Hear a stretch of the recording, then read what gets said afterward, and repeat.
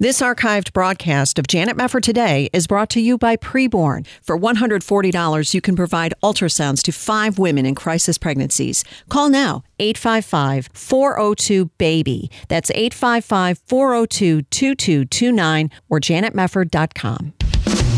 This is Janet Mefford Today. Our confidence is in Christ alone. Are we going to stand with God come what may? If the Word of God says it, I believe it. And that's the way it is. And now, here is Janet Mefford. Welcome, everybody. More than 340 million Christians, an incredible 1 in 8 Christians worldwide, suffer high levels of persecution for their faith. And the number of Christians who were murdered rose an incredible 60% just in 2020. And these are just some of the new findings in Open Doors USA's just released 2021 World Watch List. And what role did the COVID-19 pandemic play in the rising persecution? We're going to get some answers to those questions now from David Curry, who is president and CEO of Open Doors USA. David, just great to welcome you back. How are you doing? It's always good to talk to you, Janet. Thank you so much for having me on. You bet. Well, according to your new report, I listed some of the numbers there, but Christian persecution is now at a record high, which is appalling. But tell us a little bit about what you discovered concerning believers suffering around the world. Well, what we're seeing is that the issues, the subject matters which are driving this incredible rise over the past 8 or 9 years in persecution of Christians are still there. It's extremism, whether it's Hindu extremism, Islamic extremism. It's governments like North Korea, China, that are focusing their efforts on Christian populations, churches, and religious freedom. You see all of that is still in place, and then you add this new filter, which is COVID-19. And what we found in this year's data is that governments and extremists are using this as a lever, as a justification to persecute Christian minorities within their country. What that means particularly, let me give you one example. In India, 115,000 families that we found that were denied food and aid by their village leader, by their community leader, the aid that was distributed because they either thought that because they weren't Hindu, they were cursed, or that because they were Christian, they were going to bring a curse upon the village, or even this that they had this political mindset that said, if you're a Christian, somebody else can deal with you. We're going to distribute this aid elsewhere. 115,000 families. Then you have extremists like in the north of Nigeria, Boko Haram, which I detailed in our report, that they're attacking Christian villages that are locked down. They're killing people. They're taking food and medical supplies. So this is the kind of thing which is unusual this year. Nobody could have anticipated it, of course, but you see governments and extremists using this as an opportunity, and that's tragic. It is. I'm curious to ask you, when you talk about Nigeria in particular, where people are locked down and that just makes them even more the sitting ducks for persecution, how have the Christians responded? Has there been any effort by Christians in any of these locations to say to their governments, don't lock us down, it's making life worse for us, and can we get some relief? I think everybody is sort of, there's this unknown of the social contact and the spread of it. People want to obey the rules in order to stay safe from COVID. But what Nigerian Christians understand is that this government has been so ineffectual in protecting, maybe intentionally, you almost wonder they've been so hapless in protecting against Boko Haram, that they know that there's no chance that they're going to step up. We need a new, stronger administration there in Nigeria that has the will to protect Christian minorities in the north. What it means to the international community is that you have a region of a very important country that has spun out of control. Boko Haram now controls major parts, if you consider it through terror, certainly, and otherwise, of northern Nigeria. But they're going into Niger. They're going into Burkina Faso, which is now, it's to the west of the country. It's now 32 on the World Watch List. It wasn't even there 3 years ago. But Boko Haram is trying to build a caliphate, much like ISIS did in Iraq and Syria. They're trying to do that in Nigeria, Niger, Cameroon, Chad, and Burkina Faso, and they could succeed.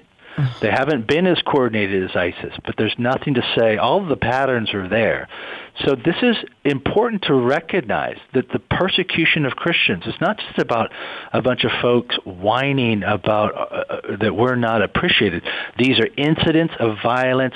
It's discrimination for a faith in Jesus, for having a Bible. It's targeted persecution, and it has an effect on the greater society, because these are areas which are tipping over into chaos because nobody is paying attention or caring about what's happening. That's horrible. And it's very distressing to read this conclusion here that every country in the top 50 on your World Watch list is ranked as experiencing very high or extreme levels of persecution. To what extent is that attributable to COVID-19 versus persecution is just getting worse across the board for various reasons? COVID is just a filter. It's another layer of it. But all of the drivers are primarily extremism and its impact on Christian communities, government's unresponsiveness to protect it, or in some cases, they're targeting Christians. Governments like China, it's now targeting 100 million Christians, its own citizens. They're monitoring it. They have the ability to track it, to score their behavior in ways that, you think we have censorship problems. I mean, it's absolutely amazing what China is doing right now to Christian minorities. By the way, not just Christians. They're detaining about a million Uyghur Muslims, ethnic and religious Muslims in the northwest of the country, detaining them, sterilizing some of the women. So they have a pattern against any religious minority. It just so happens Christians are the largest religious minority in China, and they're in growing danger, I think. It's the number one. It poses the greatest threat to the worldwide human rights ideas. Is what's happening in China right now. It's one of many problems. I realize that, but I think it's a significant one. Oh, it's huge. Those pictures have been circulating online for a while now of those Uyghurs in front of trains, and people have been talking about, concentration camps in China. What is the truth about that? Are there Christians being taken to some of these camps, or what do you know about what China is doing to some of these religious minorities, including Christians? Well, we can verify that it's happening. I mean, you have, when I say Uyghurs, many, if not most, are Muslim, but some of them are Christians. But they're not just rounding up people who are terrorists or somehow. This is an ethnic cleansing. It's a religious cleansing. And they're doing it because they want to gain control of that region of China. These are not Han Chinese, and the central government sees that as a threat. When you look at it in light of Christian persecution, there's 100 million Christians, so it's harder to see how they would round them up. But they're using some of the same tactics against smaller groups. They're holding and detaining Christian pastors, 10-year sentences, 20-year sentences. You see them just disappearing, shutting down churches, arresting people for going to church on Zoom. China is going to do everything it can to squash religious belief inside the country because they see it as a threat to their communist regime. Right. Well, how are the Christians responding there? Because as you mentioned, you have 100 million Chinese Christians, and there is some level of ability to travel, I would imagine, for some of these people. We have, obviously, American businessmen going into China, and there's some back and forth. Is there any sort of movement of Christians trying to escape China right now? I think, what you see is that Chinese Christians love China. They want to be great citizens in China. They love their country. But they're being monitored right now to such an extent that they're not even able to have any sort of free interchange online, these kinds of things. Any of that can be watched, tracked, scored, and then held against them. Wow. What's happening is the church is moving away from public gatherings, going back to some of this underground church movement. It's harder and harder because they have a massive facial recognition that can track you around the city, and certainly, with your cell phone. All of that data is owned by the central government. Imagine in America if the IRS could track owned every camera in every restaurant and every street corner, and they had the ability to, whenever you bought your iPhone, you had to register it and the facial recognition with the government. Terrible. It's absolutely terrible. We're going to take a break. David Curry from Open Doors USA talking about the latest World Watch list on Christian persecution. We'll be back in a moment.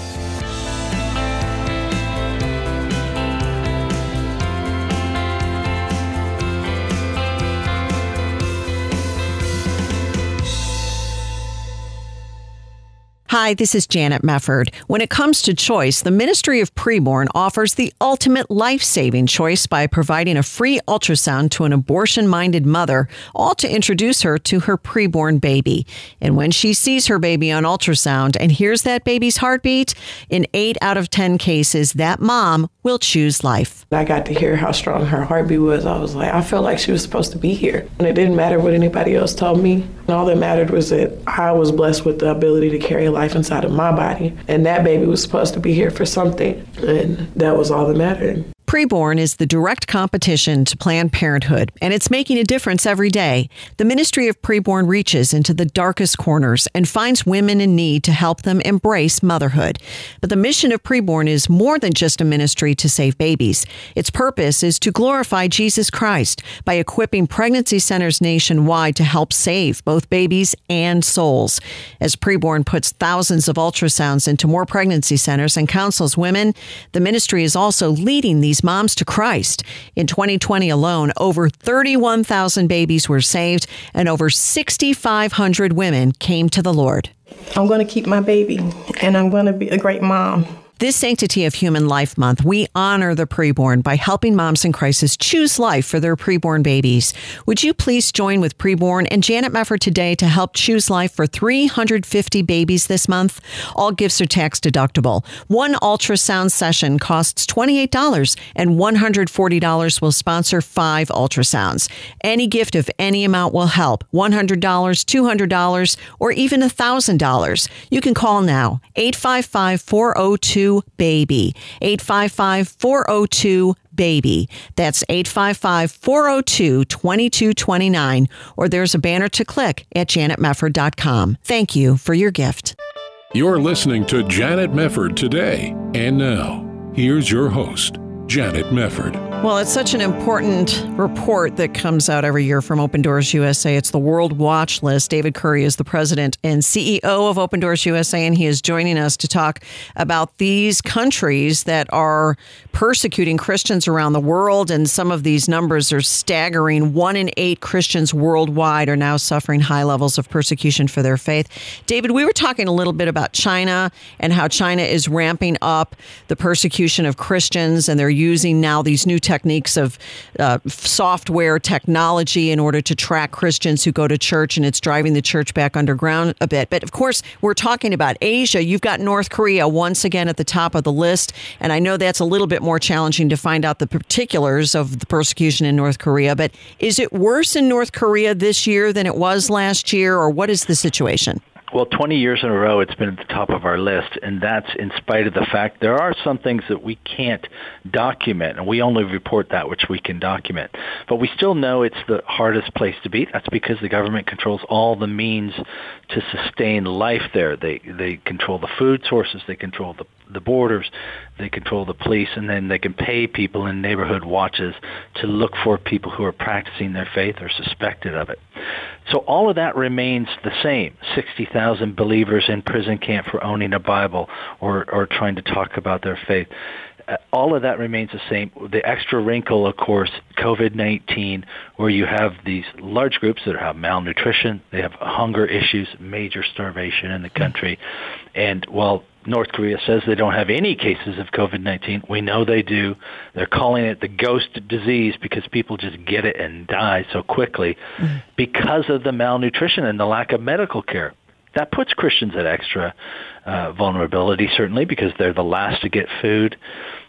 They're discriminated against and considered the number one enemy of the state. And so they're often in labor camps or in weakened condition. So we're concerned about that. That's an extra wrinkle. But North Korea is just absolutely cruel and inhumane. Yeah, they are. And I should mention what you've pointed out here when we're talking about China. They re-entered the top 20 for the first time in a decade, the top 20 worst countries for Christian persecution. Something else that is of note is this 60% rise in Christians, the number of Christians killed for their faith. Most of that rise has occurred in Africa. Is that primarily because of Boko Haram or other? It is. Okay. Yeah, Boko Haram is extending their territory, and if you look at every day on average, there's about 13 Christians killed specifically for their faith, 10 of which would be in Nigeria. So, it's just exceptionally violent. That's why it's higher than what's happening in China. You've got this massive squeeze. It's complete. It's surrounding. It's suffocating. But you don't have the beheadings and the kinds of brutality that you're seeing in Boko Haram in Nigeria and in the territory they're trying to control. Incredible. One of the countries mentioned there when we're talking about Africa is Eritrea, and you've got a list here talking about the reasons for persecution. The reason in Eritrea that has been cited is denominational protectionism. What exactly is going on in Eritrea? Well, you have an extremist government there that wants to clamp down on Christians. There's some expressions that are grandfathered in, you might say, established churches that are allowed to still function, but they're arresting Christians. That you do have any sort of new kind of evangelical movements or independent churches that pop up. These kinds of expressions are being tamped out. There's no question, though, that Eritrea, the persecution is being driven forward by an Islamic extremist government that is using these Sharia law ideologies to make life very difficult for Eritrea. Let me give you an example of what happens in Eritrea. Because the government is so unstable, you'll have Christians who are arrested, put into a prison, but because they're arrested usually without charges, without any kind of criminality, they can often be lost in the system, be put into a cave, be put into a prison cell, and nobody knows they're there except for the person who's arrested them. But the government itself is turning over so quick that sometimes they get lost in the system. So it's an inhumanity by incompetence that is just chilling to think of. The people that we're fighting for, these people. We know they're there. We're talking to governments around the world to make sure they're not forgotten. But that's the kind of scary thing that can happen inside Eritrea. Oh, yeah. Now, when you're talking about the Islamic extremism problem, clearly that's a problem all over the world. But is it getting exponentially worse in other areas besides Africa and the Boko Haram movement through Nigeria and then, as you said, into places like Burkina Faso? It's a cancer that's metastasized. You have money sources. Saudi Arabia is one of them, Iran too, but they have schools that train this kind of ideology. So the fact that ISIS doesn't have a capital anymore and doesn't control a caliphate doesn't mean these ideas aren't still spreading. It is an ideology. It is a philosophy. And that is still growing. It's being spread. People on Friday afternoon are preaching it in their mosques. Not everybody. It's clear that there's many peaceful Muslims, but Islam has to address this weird sect within it because this ideology is spreading.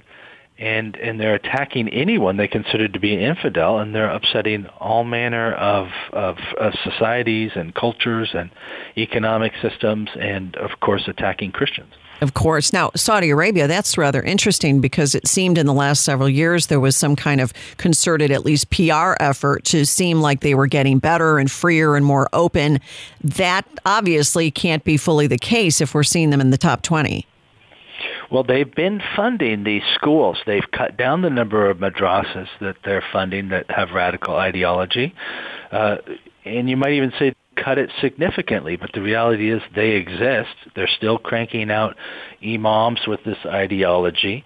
I think there could be some improvement. Their neighbor next door has seen some improvement in Bahrain, where you have freedom of expression. It's much smaller, of course, but Saudi Arabia has a long way to go. Obviously, there's a lot of human rights issues there that need to be addressed. But freedom of religious expression is one that still has a ways to go. Right. What about lower level persecution? I think we've discussed in the past how things have been shifting, for example, in the West, and we see that all around us right now. But what is your assessment basically of Western nations and their persecution of Christians? Maybe a softer persecution, certainly, but what's going on from your data concerning Christians in our part of the world?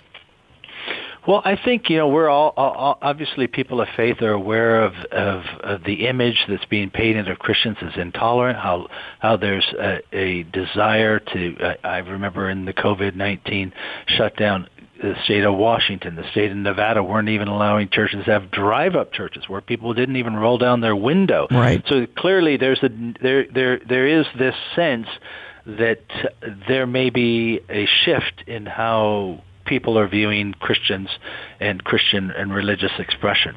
I think, keep in mind now, we measure what's going on in many, many countries outside of the top 50. And America in no way, even with all of that, rises to the level of being anywhere near the top 100. Right. So there's a long way to go. I think what we can do, though, we have to look at these issues of censorship. We have to look at issues of privacy online, look at where churches could be vulnerable to attack on either as soft targets or even through the governmental system of taxes and zoning and these kinds of things, because these are all tactics you see on the World Watch List, using zoning, using communication licenses, using seeing churches as soft targets for terrorism. All of these things are things we need to ponder, because if we imagine a future where there is more persecution, that's exactly how it would happen. Yeah, you're right about that. Exactly. And making the very important point that obviously the United States is nothing compared to what's going on in so many of these countries that you've highlighted. When you look at some of these top persecuting countries, David, when you see North Korea, which has been there year after year, and Afghanistan and Libya and Pakistan, I'm sure there are Christians who read the list and say, is there ever any hope for any of these countries? Clearly the Lord can do anything. But as far as the international religious freedom efforts that have been launched in our own nation, and people are working very, very hard on that issue, is it making any sort of difference in some of these tougher countries? I think there's always hope. We've seen China get better. It was horrible. It got better. Now they're cracking down again. I think these are ideas on which you need to speak out, advocate, make sure we're sharing these stories. I absolutely believe there's hope. I don't think you're ever going to change the fact that people are going to persecute Christians for their faith. It's been promised to us in the Bible. The only way we can really stop it is stop talking about Jesus, stop living our faith. Nobody, I don't think, intends to do that, even in the face of persecution. But what we must do is stand out, speak up for those people around the world who are alone in this. They feel like they're isolated and nobody knows, and we're going to tell their story. They can't suffer alone. We got to speak up, and where we can, step in and help them. And that's a lot of what Open Doors is trying to do. We're trying to shine a light on it, but also to see what can we do to help the church to survive and hopefully over time thrive in these difficult areas. That's really good. David, I know we're almost out of time, but do you have any one overwhelming area of concern for 2021? I know there are many countries, we care about them all, but anything that stands out for you? I think the number one threat is going to be technology, its ability to monitor online behavior. I worry about churches being shut down, algorithms, silencing Christian expression, not just in China. It's a threat everywhere, and I think we need to watch it. No doubt about it. Well, people can check out your World Watch List. I'll give out the web address. It's opendoorsusa.org. That's the website for Open Doors USA. David Curry, President and CEO. Thank you so much, David, for the update. We really appreciate what you guys do, and God bless. Thank you, Janet. Thank you so much. We'll be back right after this.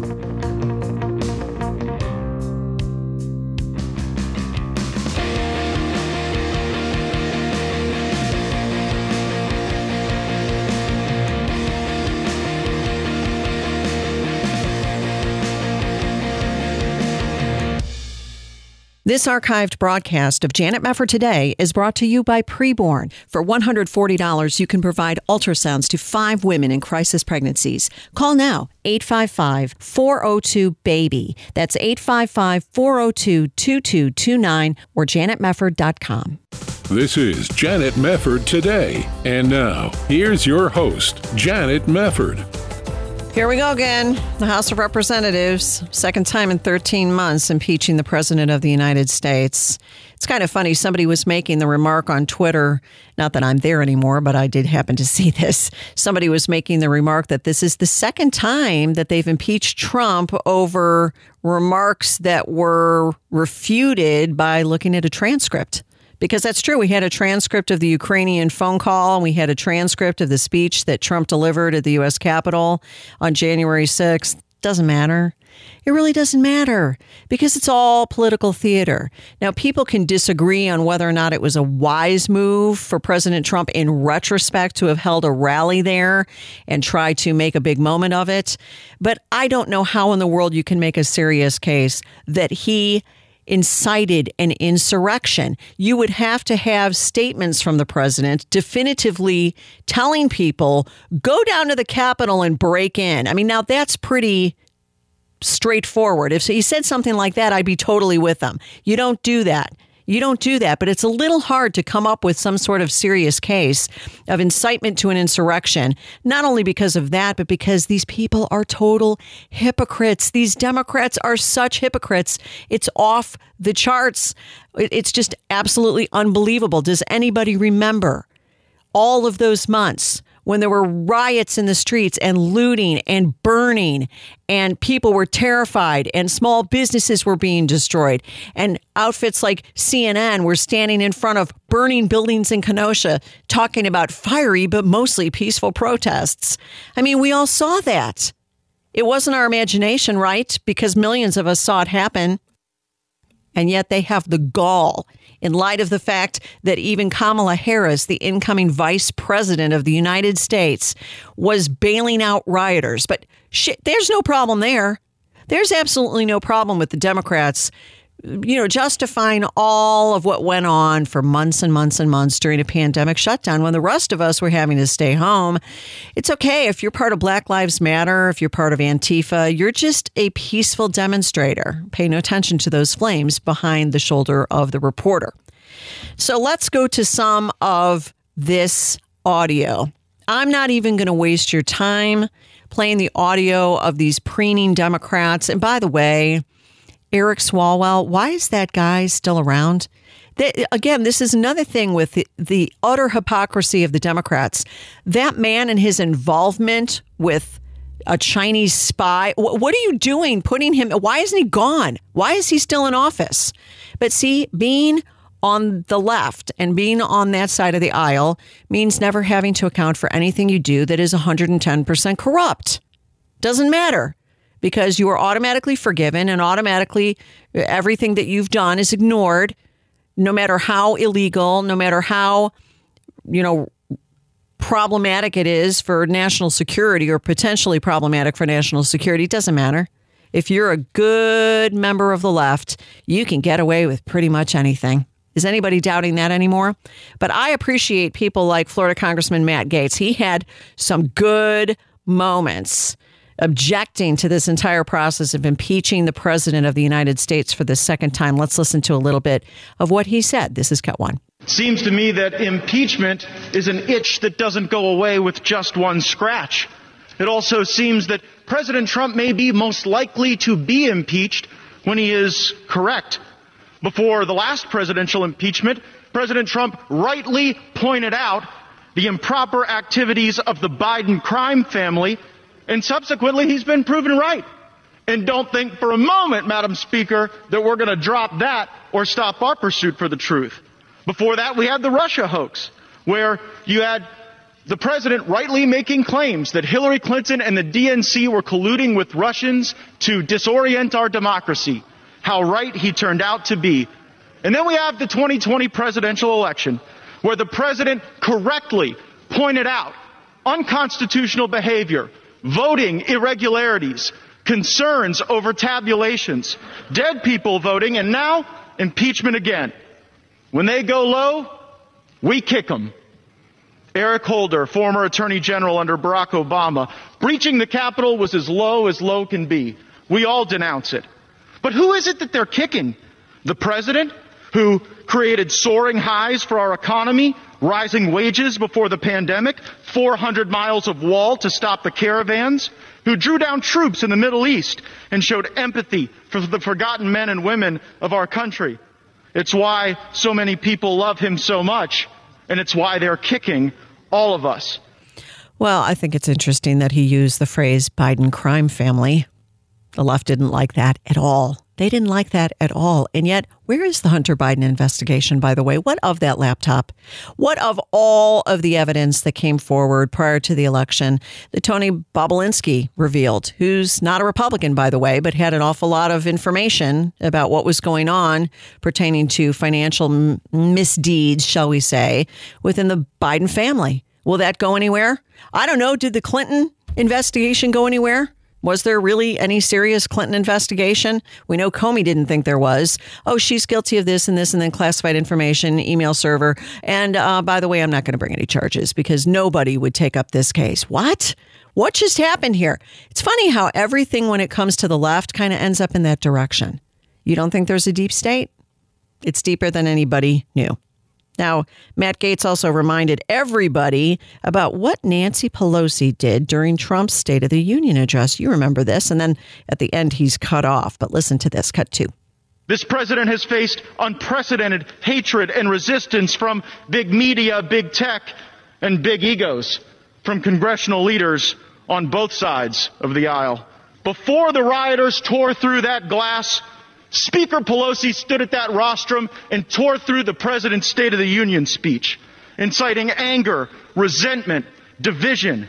Some believe that truly these true colors are being shown now through this divisive partisan impeachment. Okay, he got cut off there. They said, wait a minute, you're out of time, you're out of time, you're out of time.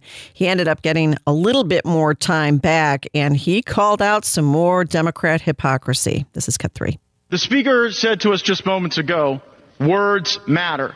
But apparently those words don't matter when they're uttered by Democrats. When the gentlelady from Massachusetts calls for unrest in the streets.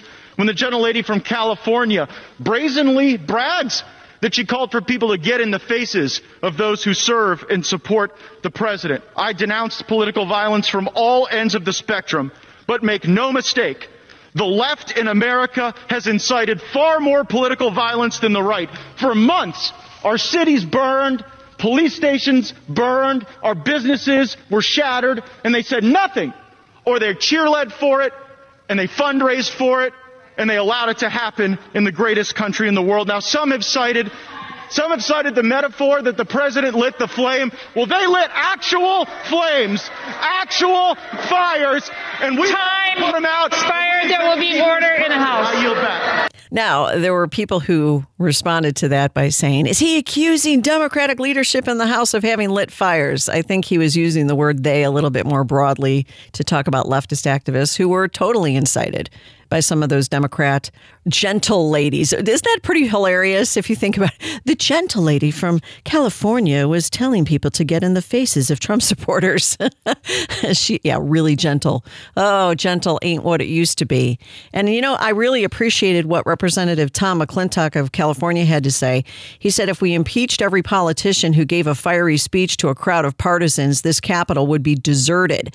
That's what the president did. That is all he did.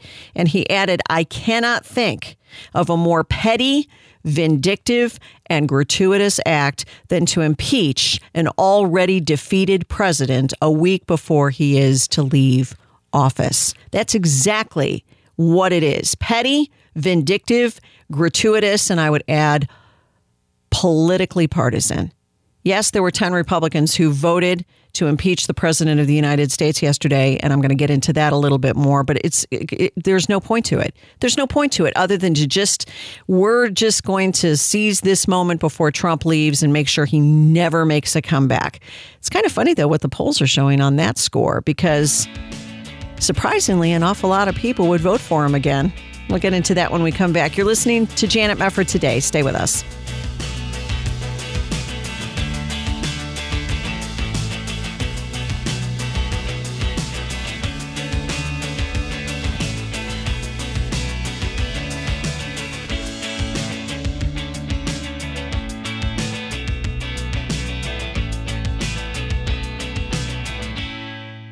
The healthcare open enrollment period has ended in most states. Did you miss it? Don't go a whole year without having a healthcare program. Sign up for Liberty Health Share.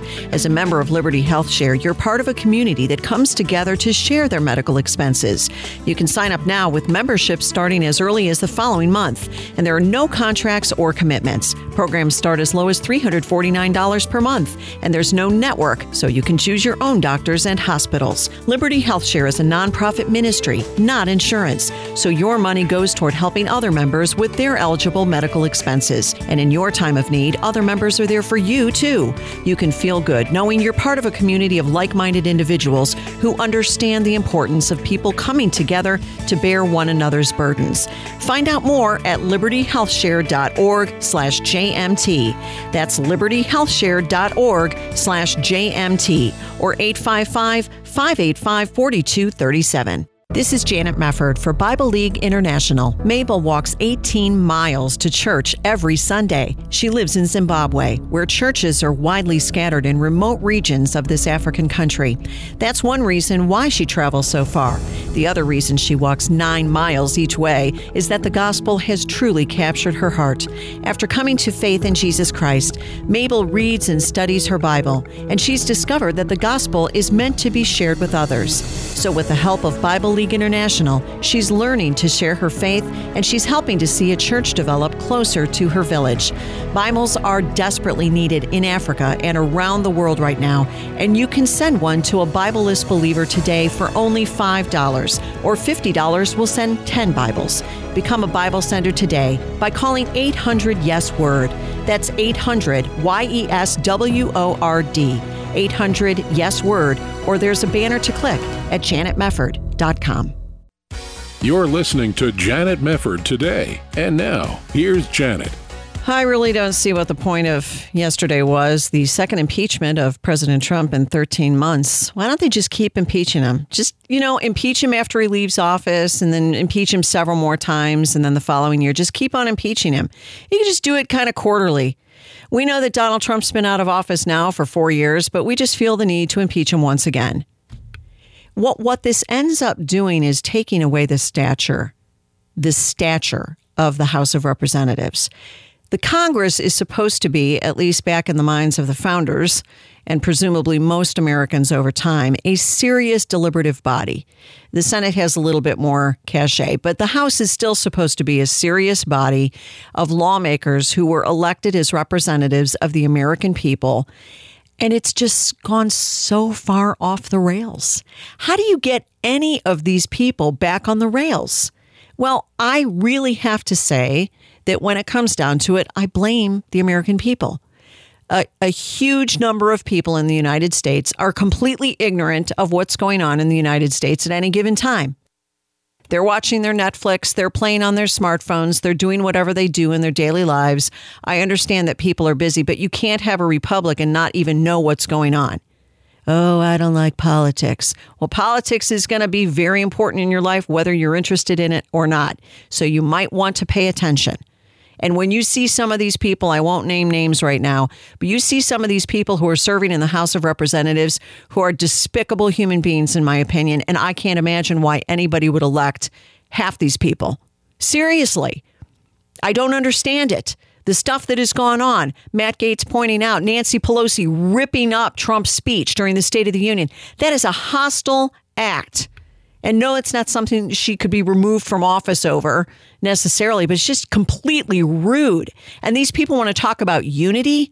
These people want to talk about coming together. Oh, except for when people like Claire McCaskill say, shut up about unity. Except for that, they want unity. Except for bailing out rioters, they want unity. Except for telling people to get in the faces of Trump supporters, it's all about unity. All unity means, as I said on yesterday's program, is submit. Submit to us, accept that we are your overlords. And that is not the American way of government. That is not what the founders envisioned. They had enough of tyranny in their own day, and they fought a revolution against the British in order to liberate this land from the king. Remember, go back and read the Declaration of Independence. They didn't believe in people being elected to the Congress in order to lord it over the people. They saw those people as public servants. People still use that phrase today, public servants. But they use it with their tongue firmly in their cheek, a lot of them, because they're not public servants. Too many of these people go into the Beltway. They love their cocktail parties. They love their K Street friends. They become millionaires on these public servant salaries. Isn't that amazing how that happens? Do you go to work on your salary and suddenly emerge a millionaire? These people do. And they're having fun together, and it's just one big social club for a lot of these people. And I praise the Lord that there are some people who will not play the game, but there are far too few of them. You can't maintain a republic like this, folks. You can't. And it begins with the American people being aware of what is going on in the halls of Congress and throwing people out who have no business being there, primarying them, or getting them out of office one way or another by legal means.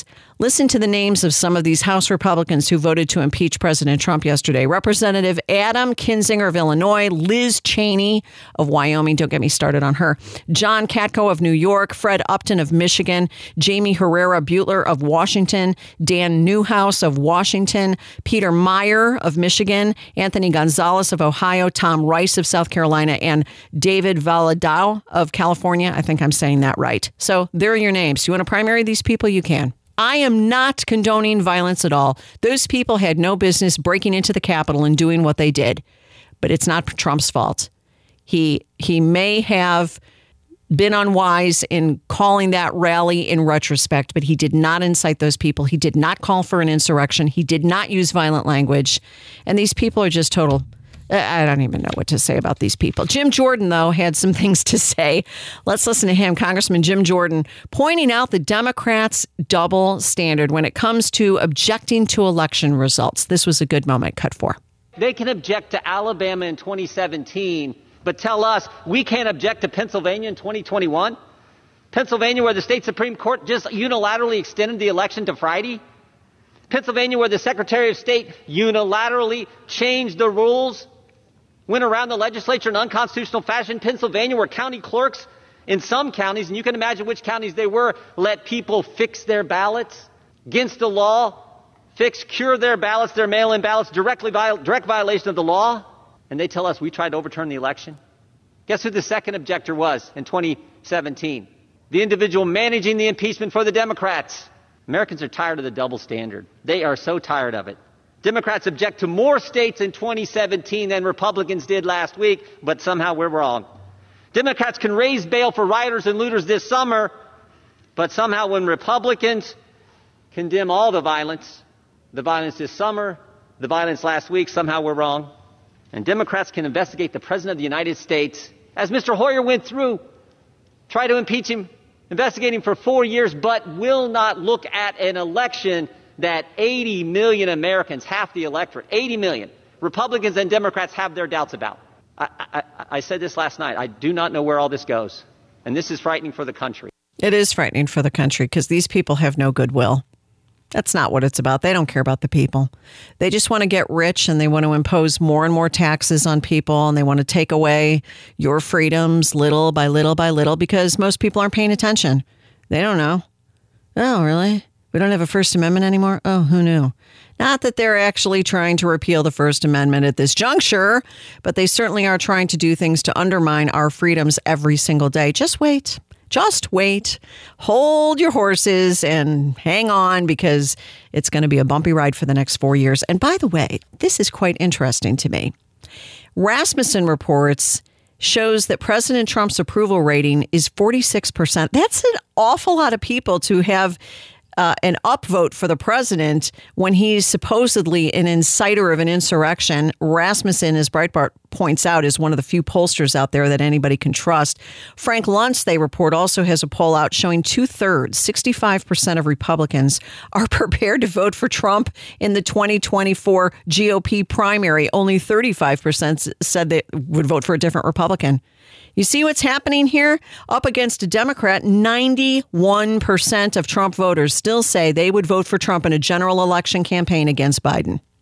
91%. So that's very interesting.